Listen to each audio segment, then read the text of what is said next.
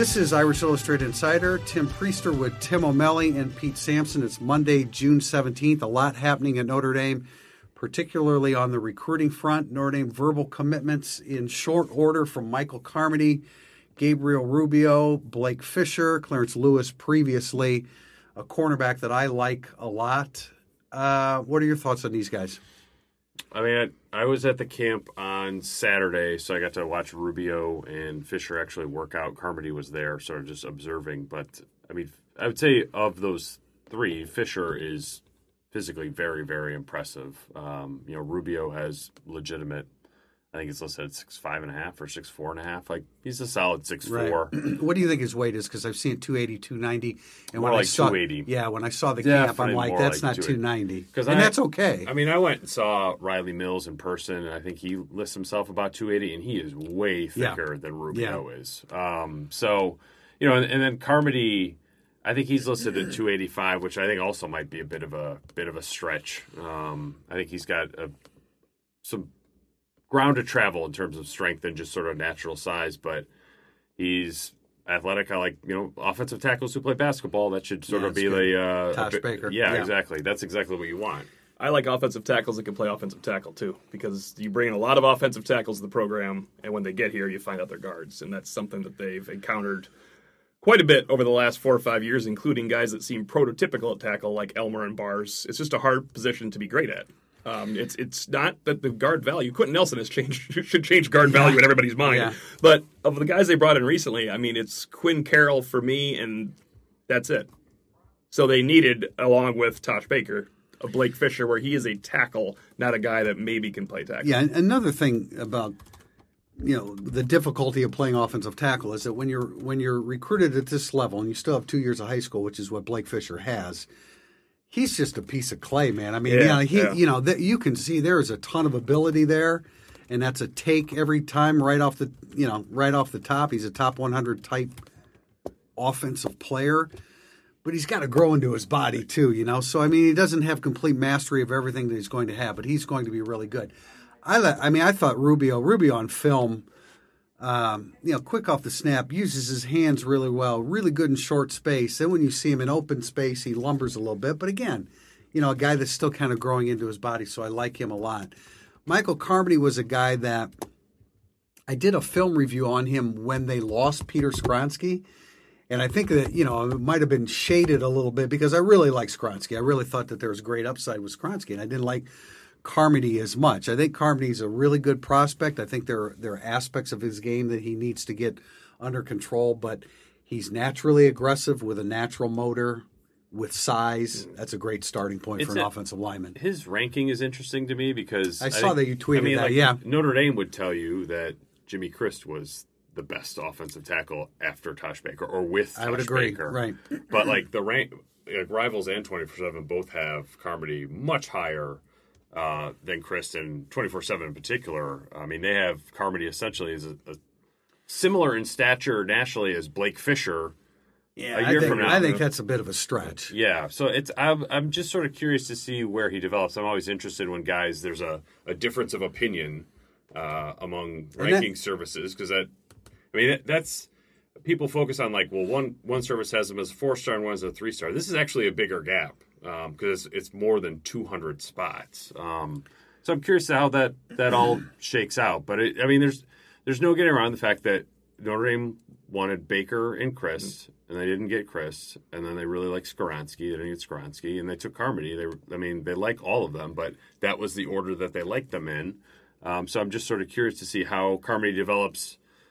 Not only this season as it relates to his ranking, but over the next 4 or 5 years as it relates to Christ and Skronsky.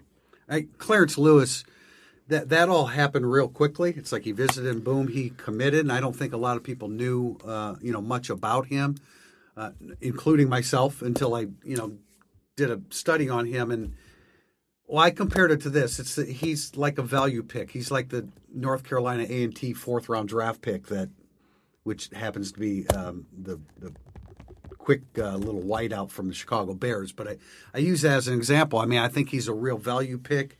I think that in short space he needs to be a lot quicker. But on every level that kid has ever played, and I watched some freshman high school tape, he is so physically superior to every other kid on the field. I like him. We have a question in segment 2 about Notre Dame's corners, and I think everybody that's seen Clark Phillips III loves him because he's a great prospect, but they're not going to get him. So Notre Dame has had to expand their horizons a little bit. But I don't care if a guy's a 3-star, is rated a 3-star, if he looks like he's going to be a 4-star. And I think Clarence Lewis looks like that. Yeah, I mean, he's long and rangy, and he worked out here, so they like him. At some point, you just have to say, all right, coaching staff knows what they're looking at if they can get their hands on him. And that was something, talking to somebody in the Goog, when I asked him, like, basically, what's up with DB recruiting? Like, it doesn't fit with the rest of what they're doing. It doesn't look good. And he's like, yeah, we talk about this every damn day, and we are not going to get into a situation where we're going to take a guy based on film or certainly based off a list. We know we're going to have to go down to sort of in the 3-star group. We need to get them to campus to work them out, see if we can coach them, see if they have a legit 40 time, they have some speed, and then we'll move forward from there. But I think Notre Dame knows that like they have just missed out on basically all their top guys at DB this cycle. Don't you think you said he's long, and that was my same impression. He's listed at 5'11 and a half, Clarence Lewis. He does look bigger than that. He looks bigger than that. He actually looks like you're watching Rutherford a little bit with his length out there. Maybe I'm off base here, but I think he could play safety too. I know that usually it's like a guy's a safety, can he play corner? But That's what I said about Rutherford. I thought he could play safety. I mean, I think this is a guy that could play back there too. I like his football instincts. Again, he's at every age he's been in his life, he's been physically superior to everybody else his age on that field. I like him, and we'll talk about the other DBs that they're likely to get when we move into segment 2. But I did want to talk about Irish Illustrated put out a story last week on Mike Elston. Actually, it was a couple of stories. It was a story that I wanted to do because 15 years with Brian Kelly at 3 different stops, and he has been loyal. Now that doesn't mean that he didn't want to be a defensive coordinator and was unaffected by the fact that he wasn't chosen to be a defensive coordinator, and he wants to be a head coach. There's no doubt about it. But I thought the angle with his family and his 3 daughters are 13, 11, and 9. They love Notre Dame. 2 of them want to go to Notre Dame, and he loves the environment, and he puts family first in this situation. Now, again, had he been named a coordinator at a Power 5 school or gotten a head coaching job, he would have uprooted his family and moved. But he likes everything about Notre Dame. I thought the story turned out well and was pretty well received. And there's logic involved with his choices. It's, as you said, if you get named head coach somewhere and you can't turn that down, you have to go against what you kind of the roots you've planted. But if you don't get an amazing offer, he's doing the right thing. Staying at a championship level program where he is making a huge difference. He's not hurting his resume at all. He is not in line to be a guy that hurts his resume. No, he's recruiting better than they ever have at the position. It's ridiculous. I'm doing a story on Justin Adamalola today, and I keep looking, but we say, where will he play in 2019? He had a heck of a year, but he has an All-American, the best backup in the country, behind that All-American, and on the other side, he has an All-American and a really good backup. Yeah. So this is all brought in recently by Mike Elston. And that little stretch where Mike Elston was not the defensive line coach, it is not a coincidence that Notre Dame's defensive line and defense, not only because of that, suffered greatly, but it is not a coincidence that the years you don't have Mike Elston there, they just didn't perform as well. Well, there are a couple interesting things there. I think, the loyalty is kind of a weird term to use, but I maybe just more like he really likes working for his boss. Well, yeah, he loves working for Brian Kelly. If Bowling Green had said, "You're our guy," last off season, I think he probably would have left. It wouldn't have been like, "I am out of here. I cannot wait to leave." It would be like, I'm in tears walking out the Goog. But I think he's been a really good fit for Brian Kelly over the years. I think in some ways, maybe this would be a weird comparison, but it's sort of like Martin Inglesby with Bray. Like, he was with Bray forever, but he played for him and then was sort of a support staff guy before he became his lead assistant. But was just to a point where, like, I'm really happy where I am, and I'm in no hurry to leave. But when the right thing comes along, then I'll know, and then it will be time to go. And for him, it was Delaware. I don't think Mike Elston has sort of found that right thing yet. It's funny you said Bowling Green because I know it was just an example, but that would remove the logic for me. I feel like when you put yourself when you are that successful and you can become a coordinator still and become a head coach. I feel like coaches often set their career back when they go to the worst program. Mid-American Conference in a middle programs conference can do it's that. Tough, man. It's like the Connecticut move by Bob Diaco. Now they're totally different people, but when he moved, we thought, no, that's it. Bob Diaco will not succeed at Connecticut, and then your star goes down. Yeah, I think the MAC is different in the sense that like everyone's sort of in the same boat. That's true. Yeah. You know, it's basically there's a lot of good coaches come out of there. It's a survival of the fittest. Like if you're the best coach in the MAC, you're winning the MAC. You know, Matt. It's not like I don't know how good Toledo was when Matt Campbell went there, nor do I know how good Bowling Green was when Dino Babers went there. But I know Bowling Green went to crap when Dino Babers left. And when Urban Meyer went there, they were well, pretty good. That's what I was going to say. Urban Meyer, fortunately, Urban Meyer, for his own sake, didn't look at it that way. But you know, Urban Meyer's a Hall of Fame coach, and so it didn't matter what program he went into, he was going to be successful. And the other thing I thought was interesting was Elston admitting that it sort of took him about 4 years to figure out, like, essentially how to sell Notre Dame or how to recruit to Notre Dame, and what fits, what doesn't. Brian Kelly too, right? Brian Kelly, it's 5 or 6 years. Yeah, it's taken them both a But while. I think they're finally there because it's certainly, you look at their defensive line recruiting since Elston's been here. I mean, you had the Lynch, Tuitt, Eshak Williams, you know, Troy Nicholas you could throw in that group too. He was then. Yeah. I mean, that was incredible. But then you have like the Tiassum, Du Treadway, Elijah Taylor, where like we're gonna gift you Jerry Tillery right before signing day because like we don't have any like Pete Mockwell was the year before that. It's really been all over the place. Who was the defensive until now? Yeah, well, maybe that's something to do with it. But they had some weird takes at that position, and I think the last two, you go 2.5 years, meaning like adding Rubio into the next cycle. It's just been consistently very, very good in a way that it was just sort of all over the map, and now I think it's just like in a very healthy, good place. In talking to Elston, I mean, there's the conversation, the confidence that he has in knowing who he needs to pursue now, not only who he can get, but who will respond to him. And I think a lot of this is what, I mean, that's the unique part for me. Right. They want to get these guys on campus so they have an opportunity to relate to them. So if you haven't had an opportunity to see the Elston stories, I think the second one was revealing it as far as what his approach was, and then the first one was just his comfort zone with Brian Kelly. It said a lot about. It was a very complimentary story of Brian Kelly too, about the way that he leads, and Elston was appreciative of the fact that, hey, I can do my job. If I'm not doing my job, we can sit down and hash it out, and sometimes it can crap sandwich. Yeah, crap sandwich. Sometimes I gotta have to take the crap sandwich, but he always has felt like he can work that out. They can yell at each other. He didn't say that, but I mean they can yell at each other. But when they walk out of the room, okay, they're good. They clear the air. They know where each one's coming from, and that's all that really matters. Darnell Ewell apparently is done playing football at Notre Dame. Done playing football, it sounds like. Well, yeah. Staying at Notre Dame to get his degree. Medical retirement. Eric Hansen got this from Brian Kelly, I think, last week. But happy 85 Scholarship Day, everyone. You can stop asking. Everybody's wondering. It's like message boards. There's just tumbleweed around message boards everywhere now because that question has been taken off the table. There's a new question. Agoro 85. As we have been saying forever and will stay forever, they will always be at 85 and it will be no problem. And they're there. I don't know. It's been harder this year, obviously. It's still June 17th.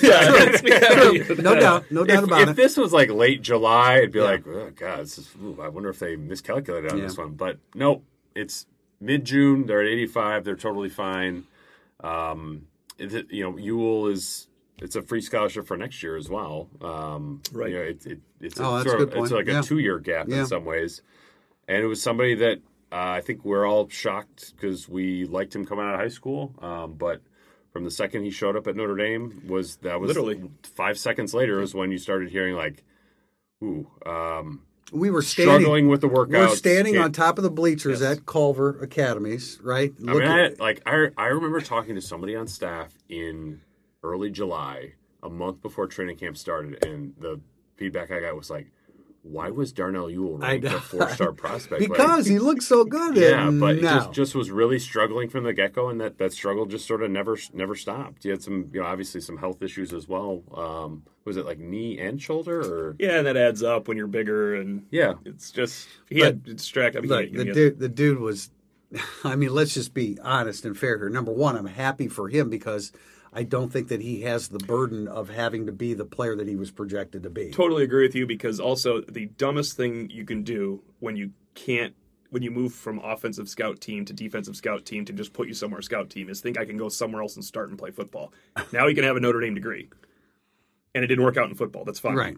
And I mean, just, you've got to be so incredibly committed to the cause to play at this level and to play that sport at this level.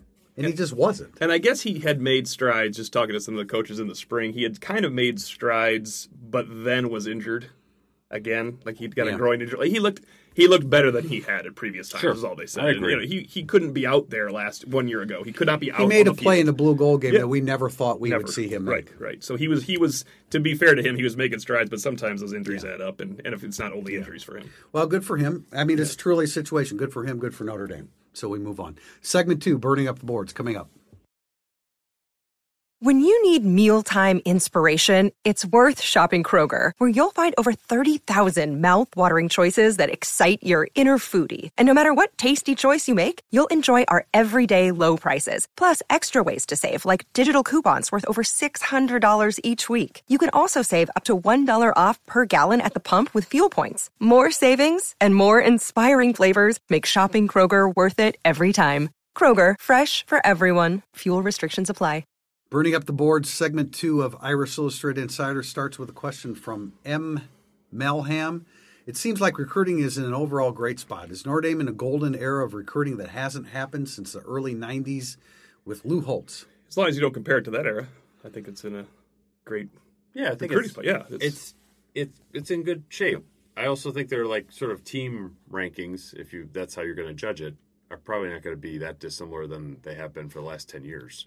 I mean, they've had a couple off years, right? But they're, this class is probably going to be, I don't know, 9, 10, 11. It's the highest since 13, your favorite class, right? But it's not going to be 13. Well, there's Jalen. But, I mean, they've had some other classes that have been 9, 10, 11. And I think this class will just be another one. Now, I do think, like, once you get down to more of a micro level, I like the players a lot more in this class than some previous classes. But we'll see where it goes from there. I like where they are with the positions, too. Like we said, now there's... And I mentioned Quinn Carroll will be the only tackle. Crucifix a tackle. Right. I misspoke. But I like the fact that offensive tackles and defensive edge players that are not total reaches are coming in. Because now when they have reaches, like Ovi Ogofu, who's a developmental player who I now love and never would have considered being a guy I was going to love, you also have so much high-level talent coming in at important positions. Now, cornerback is the one that is a truly important modern position that has to be better. But defensive tackle, offensive tackle, pass rusher, and quarterback, then probably corner. If they get Jalen McMillan to go with Jordan Johnson and Chris Tyree, then, I would say, that's kind of a different level of skill position talent, and that would be a difference. I think that on the lines, they're in a good way. Offensive line, they've almost always been good. Defensive line, they haven't been this sort of disciplined, I think, in who they've been going after, with Rubio, Mills, guys who are 6'4" and up. Yeah. That's good. Foskey, those kinds of players. That's very good. But if you can get the offensive skill position to go with that, then you're somewhere else. The last thing that I concern myself is where they rank nationally. I can't tell you where they've ranked in recent years, but they're number 5 on 24/7 right now. To your 2020 class. To your guys' point, it's just looking at the recruits, the guys that are getting, is this a better caliber of football player than what they've typically brought in, and I would say yes. I also believe the positions are important because sometimes highly ranked. Like for instance, when your two best players were Kmet and Wright, I like Kmet and Wright, but Notre Dame is going to have good tight ends over the course of. I want the two best players to be. That's a good point. Defensive ends and offensive tackles or running backs. Tackles. At Murphy's _law, what kind of impact do you expect Braden Lenzy? I'm kind of mixed up, by the way. I mixed up recruiting questions with other questions just so that we didn't get. What kind of impact do you expect Braden Lenzy to make this year? Over, under 3 touchdown receptions? I'll go under on that one. I'm going under because there's only so many things to go around. Like I think Braden Lenzy could come in and he could be let's leave the 4th receiver spot open to everybody else. Michael Young at number 3. And the 4th receiver spot could be any of those guys, including Austin, including Tommy Tremble. including Jafar Armstrong in terms of catching passes. Could be Brock Wright. It could be Brock Wright. So, in other words, there's just not enough to go around because Chase Claypool, Jafar Armstrong are going to get theirs. Cole Kmet and Chris Fink at the next level are going to get theirs. Michael Young is probably going to get some of his. Young's going to get a huge bump. Kmet's going to get a huge bump. I look at Braden Lenzy, and I know he made progress in the spring, and that was he absolutely had to do that, and he did. But you still, in that class, you still have Kevin Austin. You still have Lawrence Keys III. I like Joe Wilkins a lot. I mean, I think Braden Lenzy has to prove that when he's healthy and Joe Wilkins is healthy, that he's a better receiver than Wilkins. Well, I think that Lenzy's skill set is more like when you're from the 40-yard line and out. I don't think you're going to put Braden Lenzy in the red zone. If he gets 4 touchdowns, Notre Dame has a supremely improved offense this year because that is a real hit. If he has 4 touchdowns, they probably will average 35 yards per touchdown. I guess what I would say about Braden Lenzy is keep in mind he preserved a year of eligibility, and so I don't think it's going to take a huge jump this year, but you'll have 3 years after this year, and some attrition takes place then, and I would say 2020 is probably when Braden Lenzy really starts to break math through. percent. Ian Book, 30 touchdown passes this year. Right. This Okay. math is part of this. Half of them are to Claypool and Fink, like automatically. That only leaves 15 touchdowns. Kmet probably has 4, and then you're down to like a bunch of guys who have 2 and 1. Yeah, you could ask this question about Joe Armstrong Wilkins. probably has 5. Sure he does. Joe Wilkins could have been asked. Kevin Austin could have been asked, and Lawrence Keys could have been asked, and we'd have said under 3 touchdowns. So we're not anti Braden Lenzy. I would hesitate about Fink because he's a slot receiver, and a lot of times slot receivers have difficulty scoring or being targeted down there. I think Michael Young will have more touchdouts than Chris Fink. But your point is I'll get involved. I'm involved this year. Finally. But I think your point's taken. Claypool's going to take a huge jump. I think Kmet's going to take a huge jump. Then I would say Michael Young, and then after that, we'll see how it's divvied up. I think if I see Chris Fink run by another player, he better not be on Notre Dame's team like he was all the spring because that was getting old. But there's going to be. At Steve Campy, at this point, it is pretty much a lock that Lathan Ransom and A.J. Henning are a package deal? Question mark. Is it pretty much? What are the odds to land them after such a big weekend?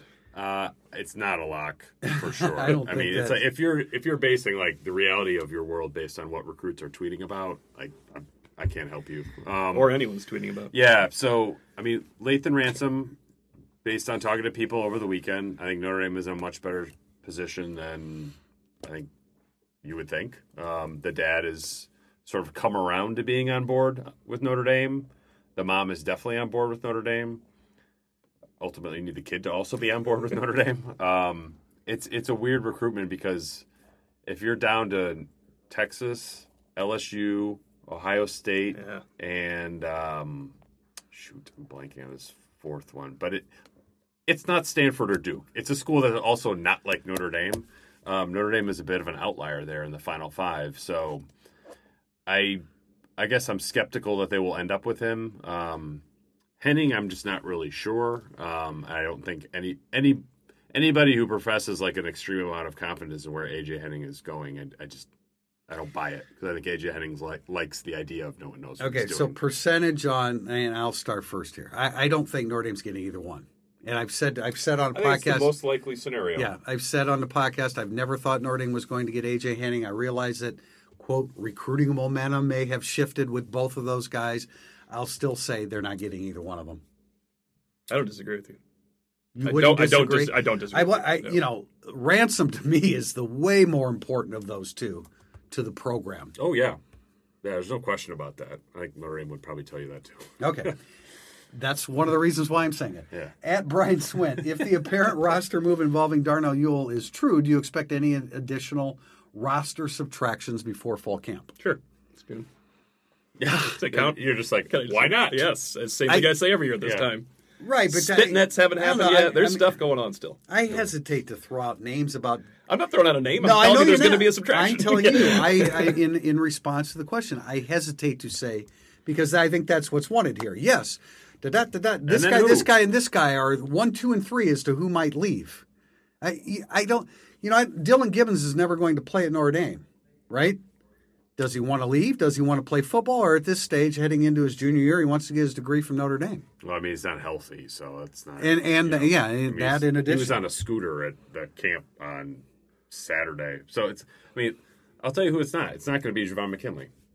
Because It's not going to be Javon He'll McKinley. be here in the fall, and he'll play. Of all the guys that were, before his arrest, of all the guys that were likely to leave, you would put Javon McKinley in the top 5 from the outside. Then he got arrested and was dismissed from the team, and then suspended from the teams. Yeah, exactly, suspended and brought back into the fold. Do you know how easy it is to kick Javon McKinley off a team when you've already suspended him for an arrest and you have 87 players? Not when you don't know whether you're going to have Kevin Right, Olsen but the first 2 to 4 games. They didn't do it. I know. Which means they want him back. He is one of the few guys you could look at from our handful back in January where you're like, well, they obviously want him.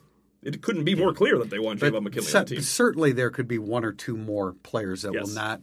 Well, there's medical concerns with Trevor Ruland. Gibbons is a good example. I mean, there are plenty. Like if you're an older player who is repping behind a younger player, maybe you're a younger player and like, ooh, this is not what I thought it was going to be. Like if you're a freshman, I mean, like that happens. Yeah, there's and you can now that you're at 85, you can keep Trevor Ruland. Right for this year, unless he just can't do it. I mean, his would never be. I don't. If Ruland could play at any level, I think Brian Kelly would hesitate to put him on medical because he can help you in an important snap in Georgia. Mm-hmm. He doesn't have to do anything else. But that's looking right, fairly unlikely. I agree, but I hope just for his sake and for a subtraction when you're a junior and a freshman comes in and he's really good at your position and there's already 4 guys in front of you, you might decide that might be time to go. Right. At CJ Nachtagel, which of these 3 commitments for the past weekend surprised you? Which of the 3 commitments from this past weekend surprised you the most? Which of the 3 are you most excited about or has the greatest upside? I wasn't surprised by any. Look, because people tell when us when an announcement is made and one of my film reviews is attached to it, I didn't suddenly throw it together. I think maybe the spirit of the question is more like if. Before you knew. A week ago, if on the last podcast 2 weeks ago, if you said like these 3 players are going to commit, who's the most surprising? Right. I would have said Blake Fisher. I would agree with that. Rubio's the least surprising from a week ago. Yeah. So Blake Fisher's the most surprising. Here's how unsurprising Rubio was when I looked him up 2 weeks ago. He was already following me on Twitter before I could follow him. Like, oh, I was okay. You must really like Notre Dame. All right. So which of the 3 has the most upside among Fisher, Rubio, and Carmody? Also Fisher, because he's huge and pretty light on his feet. So yeah, I would. Blake Fisher is pretty intriguing long-term project for Notre Dame. I have trouble with. Well, you know what? Most upside, I guess, to say the word that gets you beat is Fisher. I'm not sure I would say Fisher will be a better player than Rubio, but upside is hard not to say Fisher. Pete makes a good point. I mean, I totally agree with that. Yeah. I think, yes, his upside. That's a different question than who'll be a better player. We don't know that. I think Rubio's the best player right now. But as you said, Fisher's more of a lump of clay that they're more. Oh, no doubt. Yeah, absolutely. Upside, gets you beat. That's all we need to know. At WG Pennington, is Mike Elston positioning himself to take over for Kelly in a few years? Well, if he is, he should probably adjust his mindset because I'm not sure the possibility. He needed to take the Bowling Green. Yeah.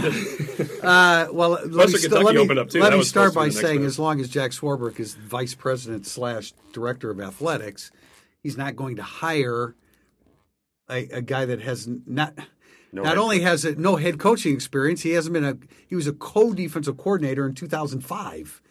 And 2016, which should go on everyone's resume. Yeah. Hey, actually, that was impressive. He saved it. There's no doubt about it. He made them fundamentally sound, and again once again another example where Mike Elston got no credit because Greg Hudson came in and was named defensive coordinator. No, I don't think Mike Elston, who I respect and think is a really good coach, is going to follow Brian Kelly as a head coach at Notre Dame. I think he's positioned himself to coach elsewhere when Brian Kelly leaves after a few years.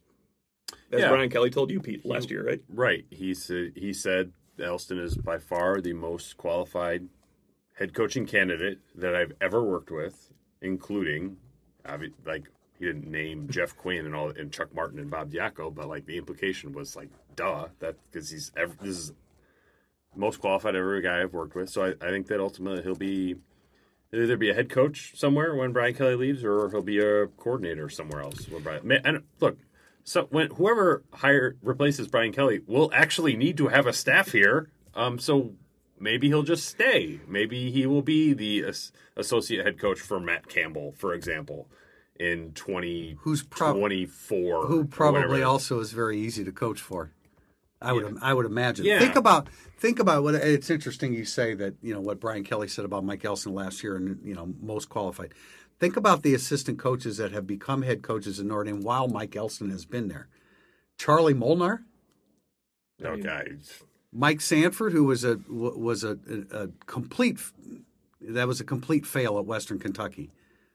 But still better than Charlie Molnar. Yes. Brian Polian, again, a guy with no, coordinator experience beyond special teams. And here's Mike Elston, still sitting as defensive line coach. And Martin. Well, he had been a head coach. Yeah, so true. I wouldn't put him quite in that same category.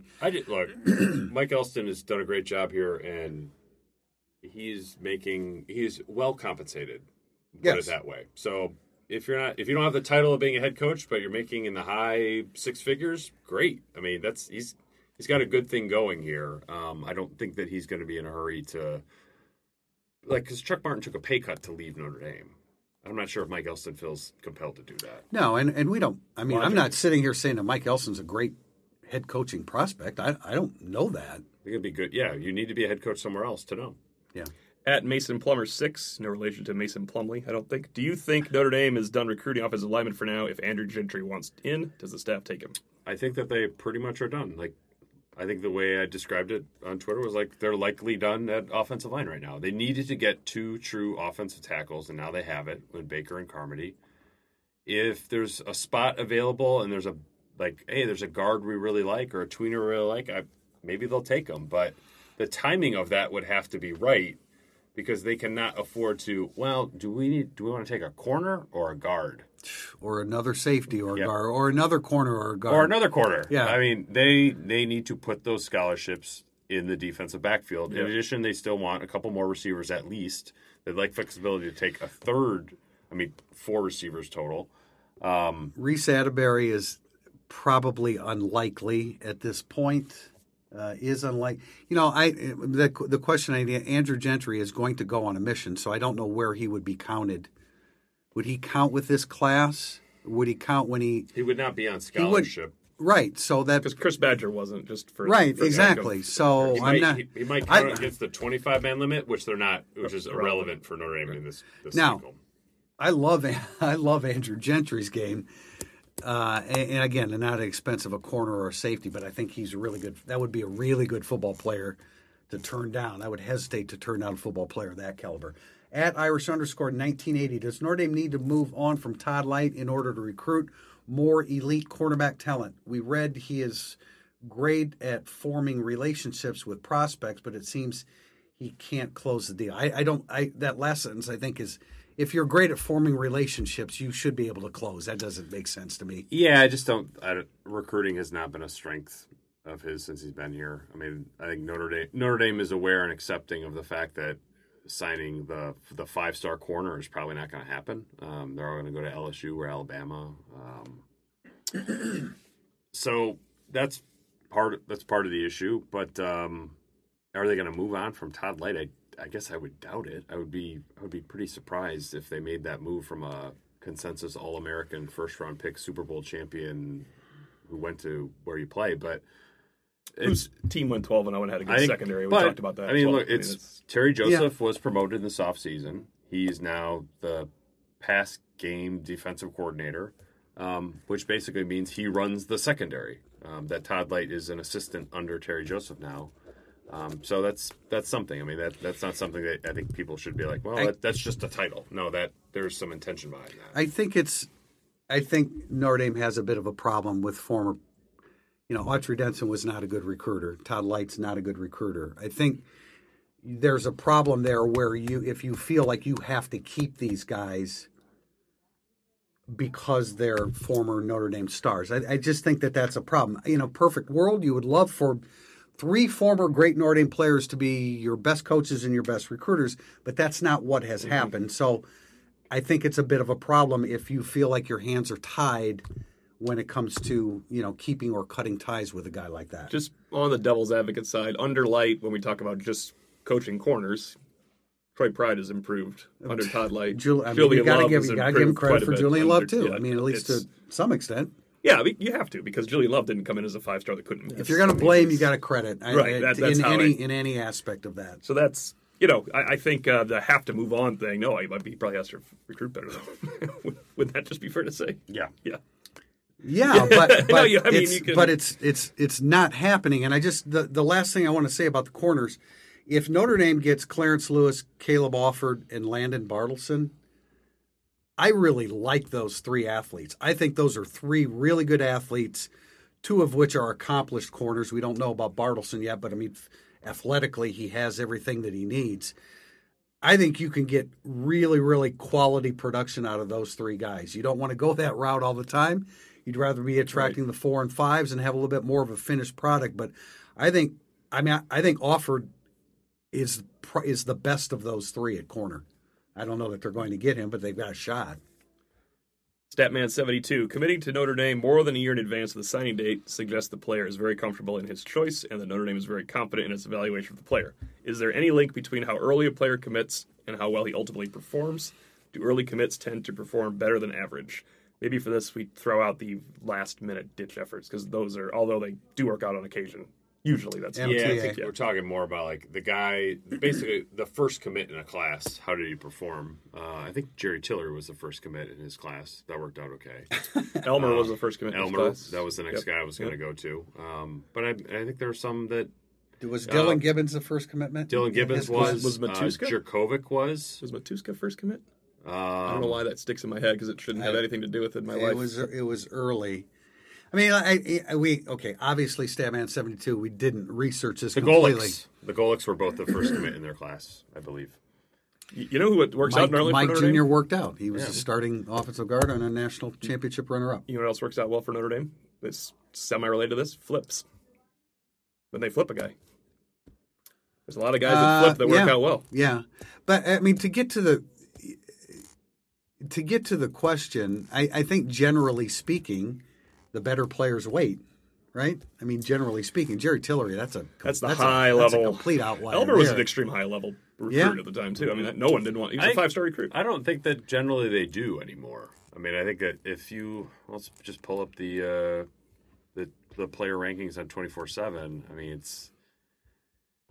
it's like half. I mean, it's probably more than half now.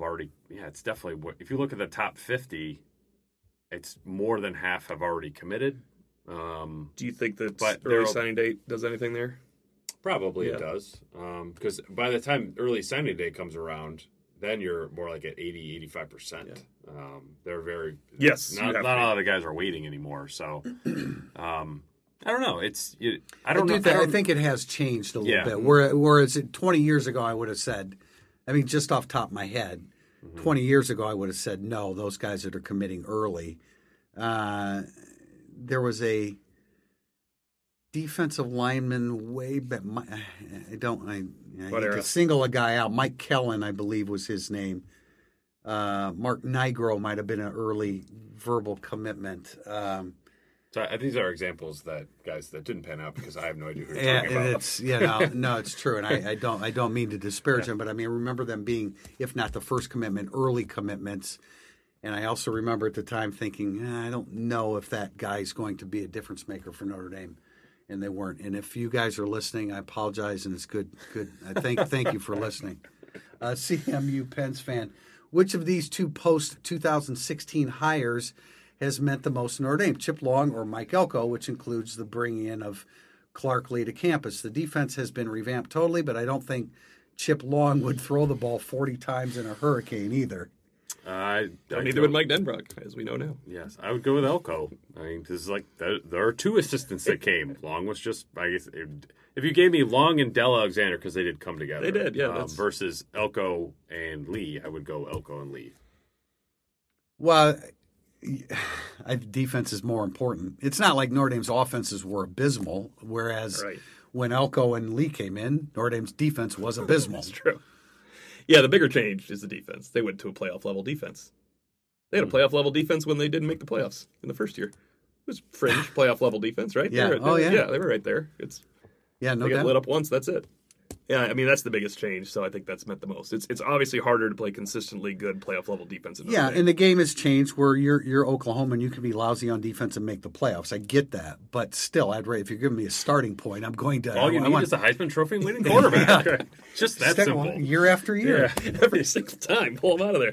I mean, Long...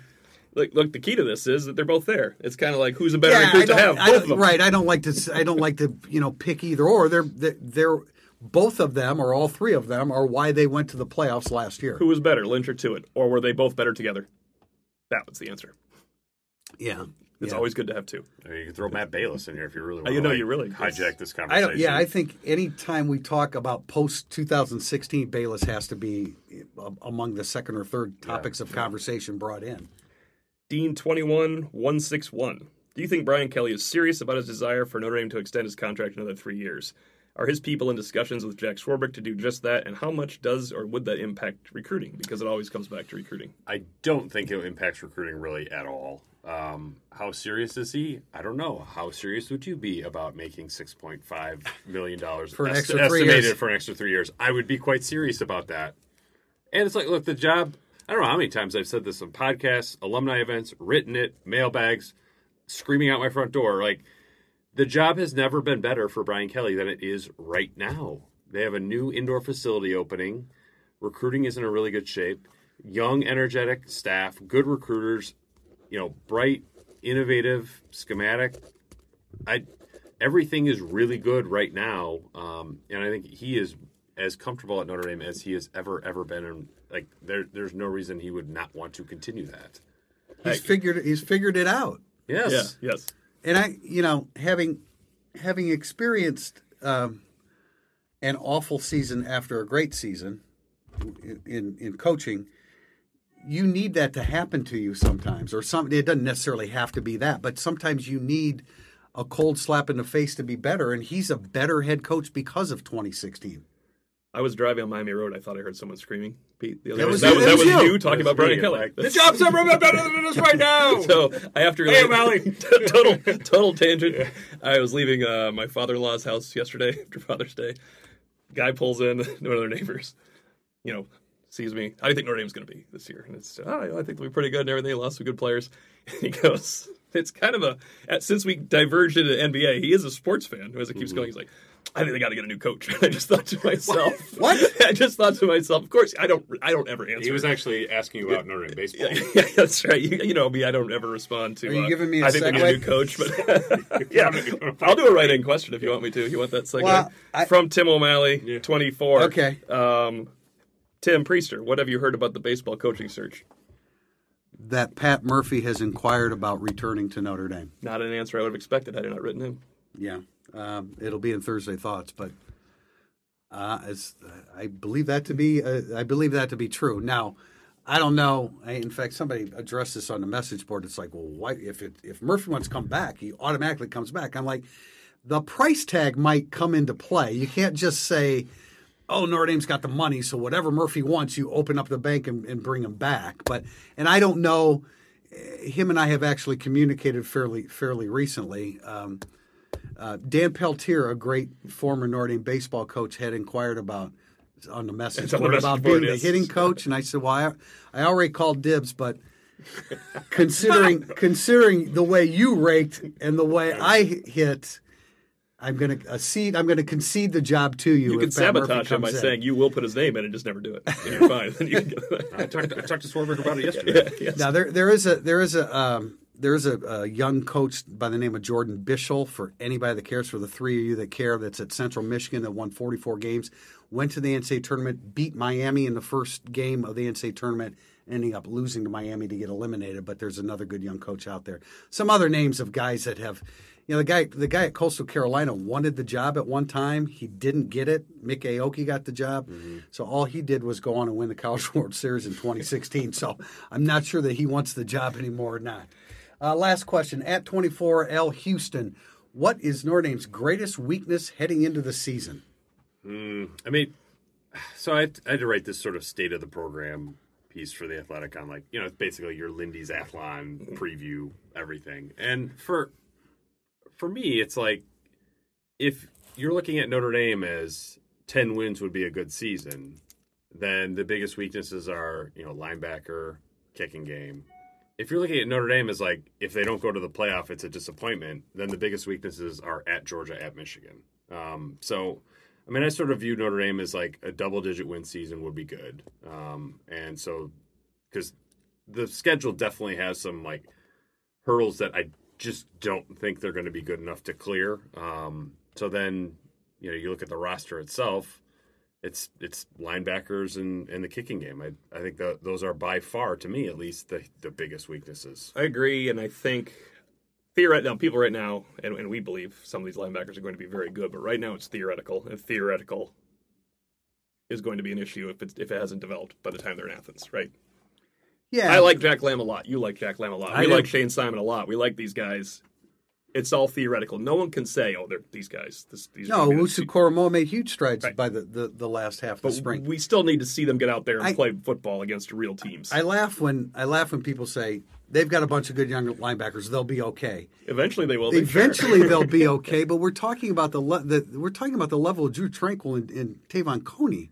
I mean, those are great. Those were great college linebackers, and Notre Dame doesn't have a linebacker that's ready to be great. This is like saying after 2015, well, they lost Sheldon Day, but I mean, they have some. Look at all these: Dalen Hayes, Julian Okwara, Khalid Kareem. Like they've got some great young defensive linemen. They'll be fine in 2016. And they were correct that they had some great young defensive linemen. But that's not the whole thing. But they needed years to become great, and I think the linebackers are probably going to be in the same boat. I will say the kicking game, though, is the greatest weakness. I agree with that. If you're looking to contend for the playoffs, because, boy, the kicking game is going to have to show up 8 of the games.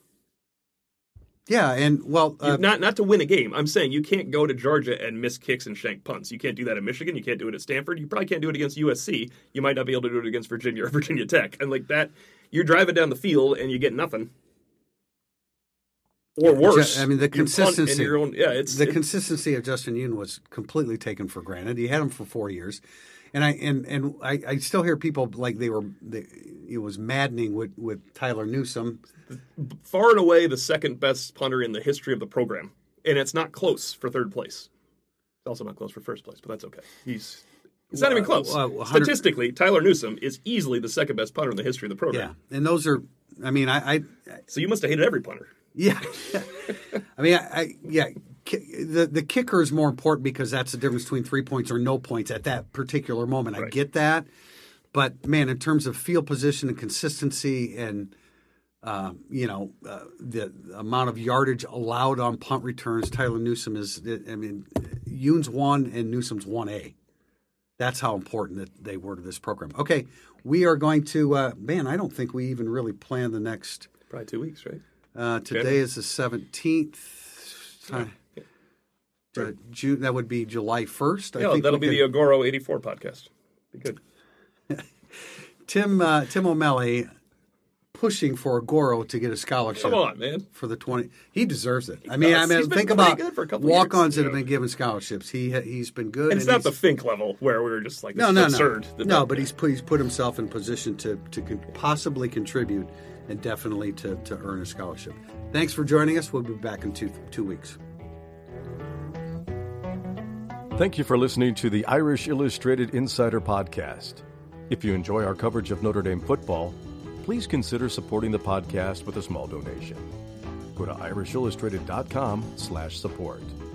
Your support will help Irish Illustrated continue to be the leader in coverage of Notre Dame athletics.